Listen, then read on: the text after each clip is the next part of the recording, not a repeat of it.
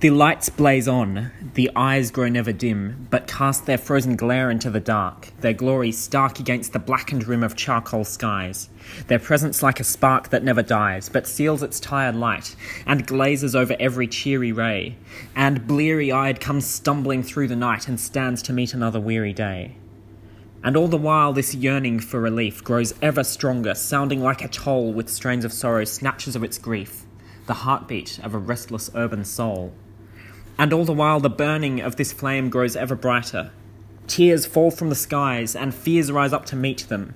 And the shame of old incessant struggle sears the earth, and tears away the pleasure from our toil, the glory from our leisure, and the worth from all our loves. But rain shall wash the soil, and grass will grow again, and with its birth this pain shall pass away. For one has said, to all the poor, the pained, and the oppressed, the strange, the strong, the struggling, and distressed, who gaze upon his kingdom from afar like travellers upon a distant star, come unto me, and I will give you rest.